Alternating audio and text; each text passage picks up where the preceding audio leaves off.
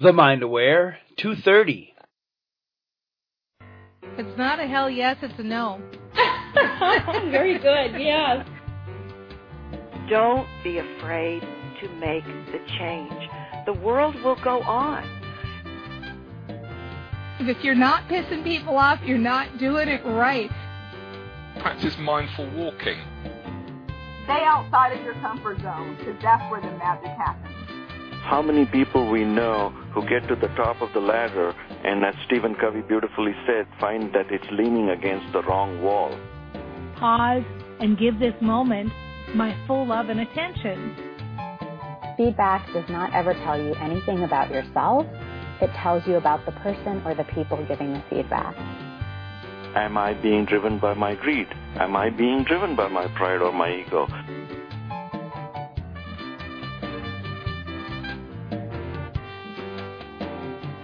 Hi, this is Dana Wilde with the Mind Aware Show, and welcome.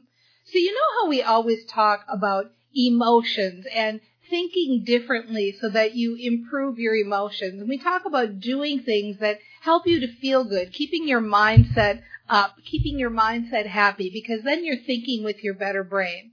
Well, what about food? What about food? Is there a food-mood connection? I mean, when you eat something, does it affect how you feel? Does it affect your brain? Does it affect your decision-making process?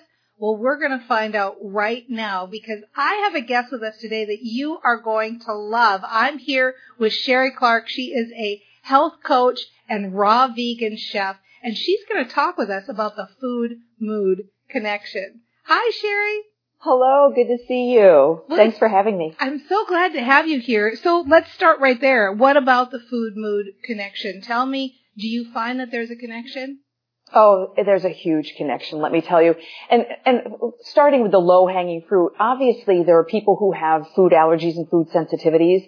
When that's in play, part of why there's a food-mood connection is because you eat something that doesn't agree with you or that your body's trying to reject or deal with, and you feel terrible, and thus you act terrible typically. So that would be one of the more obvious ones. But there's absolutely a food-mood connection just in everyday life. There are certain foods that have a lot of great energy and make you feel good and make you feel light and connected. And then there are other things that really pull you down. So is this just about sugar or serotonin, or is there something specific that we should be looking for or avoiding when we're looking at foods and reactions to them? It's the same thing, Dana, that it would be for making our bodies feel good. The very things that typically make the body feel good are the same things that make the mind and spirit and connection with source feel good. So, for example, processed foods. Let's use those as an example. They have a great deal of preservatives. They've got all kinds of things in them that really are not suitable for the human body and physiology. When those get into your system, they start making you're so busy trying to get to where you feel healthy physically that there's nothing left over for there to be a good mood and have a benevolence about you. So it's really, it's competition. Yeah, it sounds to me like what you're saying, and I remember reading this just a lifetime ago when I first started becoming a foodie, that it's almost like the energy that it takes your body to process stuff that's not close to its natural form. It's that energy that's drawing away from your other energy or drawing away from your mood. Is that kind of a simple way to put it? Like, I don't know, like in a layman's terms to put it or something? Yes, and another word that would be good to help people get the concept is the word nourish. If you're nourished and you have enough hydration, you have enough good fats, you have enough of the things that we need to keep our bodies going physically, then you've got those very things that you can pull from that are going to help the brain feel good. The feel-good foods. You know how there's some things that you just eat and you just say, wow, that I have energy. A good example would be anything green or juices that are very hydrating, those types of things. Yeah, I know. Even if I eat a really good apple, I can always feel it after an apple, like, oh, my body really liked that. It was really good, you know? So I totally identify with what you mean. So give me an example. I know you had a really great example of this in action, talking about like a Thanksgiving dinner. Tell us about that. Oh, perfect example. So let's just say, Thanksgiving, everybody sits down at the table and we're eating a lot of things. So remember, there's an emotional connection to eating. There always is. Many people are emotional eaters. They eat when they're stressed out, or they eat when they're celebrating, or we eat for a variety of reasons that have absolutely nothing to do with being hungry. We eat because we're celebrating. People bring food to funerals, people that are grieving or the bereaved, and we bring a casserole. So there's all these connections. So you sit down at the Thanksgiving table and you're gorging yourself on things that you only eat once a year, and you're not only are you eating a lot of bad things, you're eating a quantity that you're not used to. So you've thrown yourself into a tailspin, into a toxic overload. You've got a lot of sugars and all kinds of things going on. And then what do we do after dinner? We typically sit around and we watch football, or we do whatever it is, and nobody feels good. And you lose your patience with hearing the same story over again from Uncle Joe, and the kids are starting to get on your nerves. And it's not because the relatives are getting to you. It's because you're just not equipped, because you really have overdone it with all those other things. And basically you have a food hangover. Yeah, food hangover is really a perfect way to put it. And what I like about you saying this is, obviously the show's called The Mind Aware because one of the key primary assets in our life is the ability to be aware. And so what I like about what you're saying is start making that connection between when you're having a frustrated moment or you're having an argument, that it might not be about that person. It might not even be about you. It might be about what you just ate. Exactly. Don't they have a saying, they have a saying here in the States anyway, about the day after Halloween? To go to a classroom the day after Halloween is like the worst day in the world because all the kids are having massive sugar hangovers, or they're eating their candy and they're completely wired up from it and spiking. And so I think what you're saying is start becoming more aware that the way you feel in your productivity and all of these things are related to what you're putting in your body. It's the consumables. And, it's an easy connection to make if we use alcohol, for an example. Everybody on the earth knows that if you start drinking, your behavior changes. Now, different people's behavior changes in different ways. Your behavior also changes commensurate with how much you consume. So while at the beginning you might be a little bit funnier, a little bit less inhibited, toward the end, if you're consuming a whole bunch, you may become annoying and obnoxious and uncoordinated and all those things.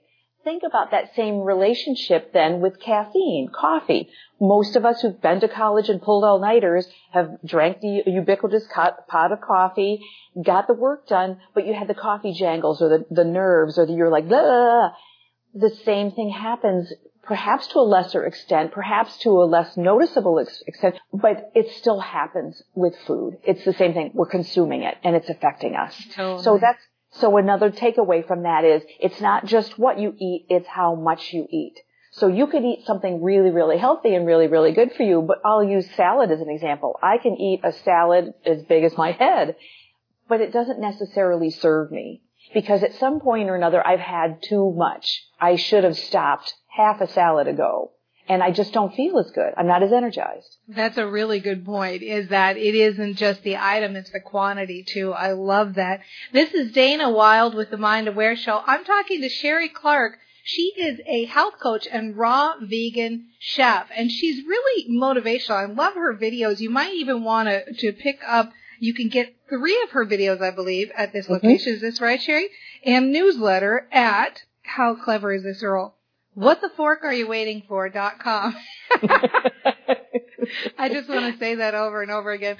WhatTheForkAreYouWaitingFor.com. Head over there and you can actually kind of see Sherry in action. We're going to take a quick break, and when we come back, I'm going to ask her, how do we start now? How do we start making a difference in our mood because of our food?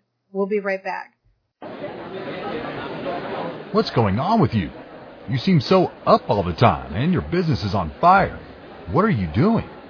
I started Train Your Brain U. It's the only program for entrepreneurs that addresses mindset and business growth strategies. The idea behind the program is that when you feel good, you act great, and it's awesome. You can check it out at trainyourbrainu.com, and that's trainyourbrainu, the letter U.com. Is it expensive? Seriously, it's like you're a whole different person.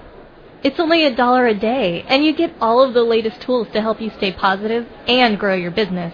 You would love it. Where do I go again? TrainYourBrainU.com. That's TrainYourBrainU, the letter U.com. Check it out today. Hi, this is Dana Wilde with the Mind Aware Show. We're having a really interesting chat with Sherry Clark. She is a raw vegan chef and health coach, and you can learn more about her over at whattheforkareyouvaitingfor.com. Just have to say that one again, don't I? I just want to say that one all day. What the fork are you waiting for? And that is fork, F-O-R-K. Get on over there to learn more about her and get some videos, it's always cool to be able to, especially when you're talking about food, to get it on video.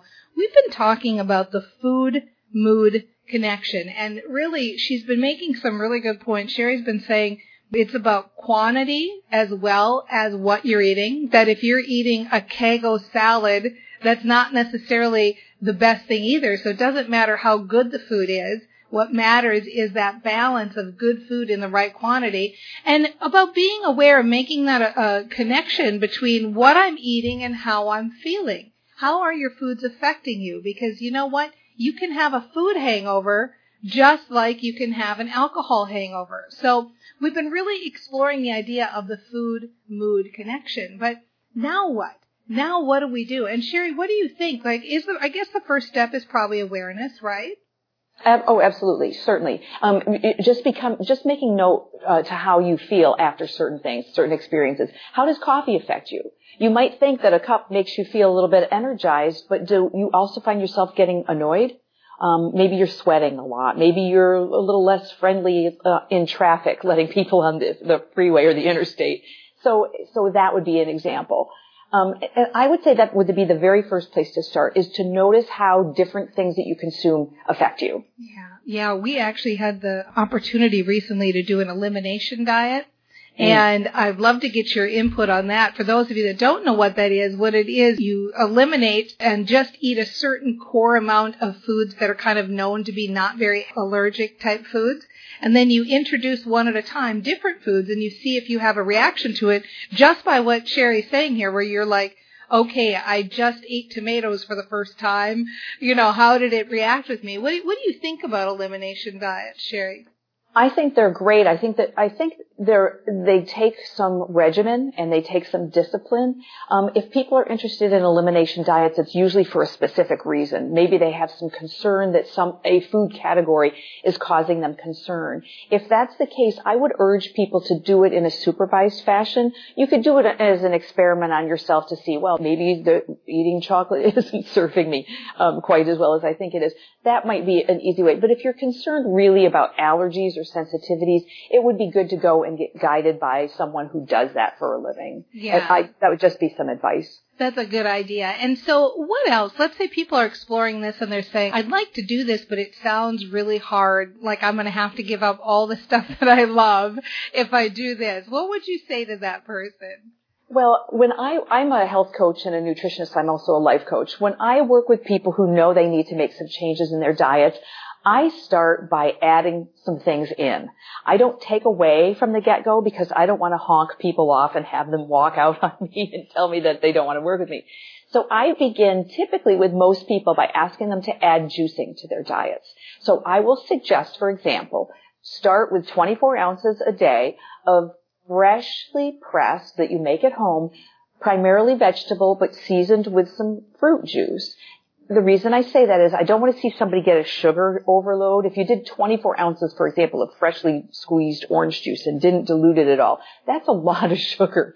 So don't be thinking along those lines. Thinking along some nice green, healthy juices or some nice juice vegetable blends. If you add 24 ounces of juice a day to your diet, particularly if you do it first thing in the morning, over time, and it doesn't take much time, you'll find other things becoming less desirable to you. I've done that with clients and had them kind of just organically quit coffee without even realizing it. Or they'll start dropping the afternoon snack that they had because they had the 3 o'clock slump. So the first step is to simply add in good concentrated nutrition, probably in the way of juices would be a good place to start. I think that is such good advice. We love our juices here, so I'm all over that. It is, and you're absolutely right. It's something that you can add that will create change that you don't even know why you're changing. You just feel better and things happen, so I'm with you. Good stuff. Anything else that you can think of that might help people ease into this transition of just starting to realize that they're going to have more energy if they eat better? Any other advice with regards to giving yourself more energy? Absolutely. One of the things that I find people do is they eat too late into the day. So, for example, if you have something big for dinner, and there's nothing wrong with eating big for dinner, that's perfectly fine, although I would love to see people eat their midday meal be the largest one, but sometimes that doesn't work with people's schedules or what have you. If you eat too close to bedtime and go to bed, the body, instead of letting you relax and sleep, is busy working on that big meal you just consumed. And rather than you being rested and getting a good night's sleep, the body's working. And thus you feel tired in the morning. You're sluggish. The meal may not be completely digested. Your elimination will be off. So it's really not a great way to start the day. One of the things I'll suggest to people is, first of all, stop eating 3 hours at least before your bedtime. Not what time you go to bed, what time you'd like to go to bed. Because we want to be in bed by 10, for example, but we really stay up until midnight. So that doesn't mean you can still eat 3 hours before midnight. So that would be another, I think, a good suggestion, something that people will find some definite results from. I love that suggestion too, and we're big believers in that as well. And it makes a huge difference for how you get out of bed. You feel lighter when you get up in the morning if you haven't eaten in the night. So thank you so much. This was so good. I enjoyed it so much. Let me give that URL one more time so that people can connect with you. You can head over to whattheforkareyouvaitingfor.com to go connect with Sherry Clark. She is not only a health coach and a raw vegan chef. She's a life coach. She's very motivational, as you can see, so I know you'll love that. Thank you so much for being here, Sherry. I so appreciate it. You're so welcome. This was a pleasure. And thank you, everybody, for being here, because you get this, right? You hear what she's saying. This doesn't have to be hard. We want to make it hard, but it doesn't have to be hard. It can be easy, because, this is about extending what we're already doing into a different realm. We're already caring how we feel. We care how we feel. We know that when we feel good, we're going to get better results. We know when we feel good, we're going to be working with a better brain. So wouldn't it make sense that we would want to extend this into our food realm as well? You don't have to go out and become a raw vegan in order to make this happen. You can make small changes. Go out there and just start juicing. Don't even take away anything you're eating. Start juicing. Pay attention that you feel better when you stop eating earlier in the evening. Pay attention to which foods are giving you issues and giving you jitters and causing your blood sugar to spike. Notice it for yourself, because when you start making that connection that, hey, guess what? I feel better when I eat this as opposed to when I eat that. You don't even have to work at it. It naturally happens for you because you want to feel good just like I want to feel good. That's what we're doing here. This is about feeling better, getting healthy, having a good life, building our businesses the easy way because we're aware and we're doing the things that are right for us on all fronts. So go ahead and start today and give it a shot. Just start with that awareness and see what happens. And we'll see you next time on The Mind Aware.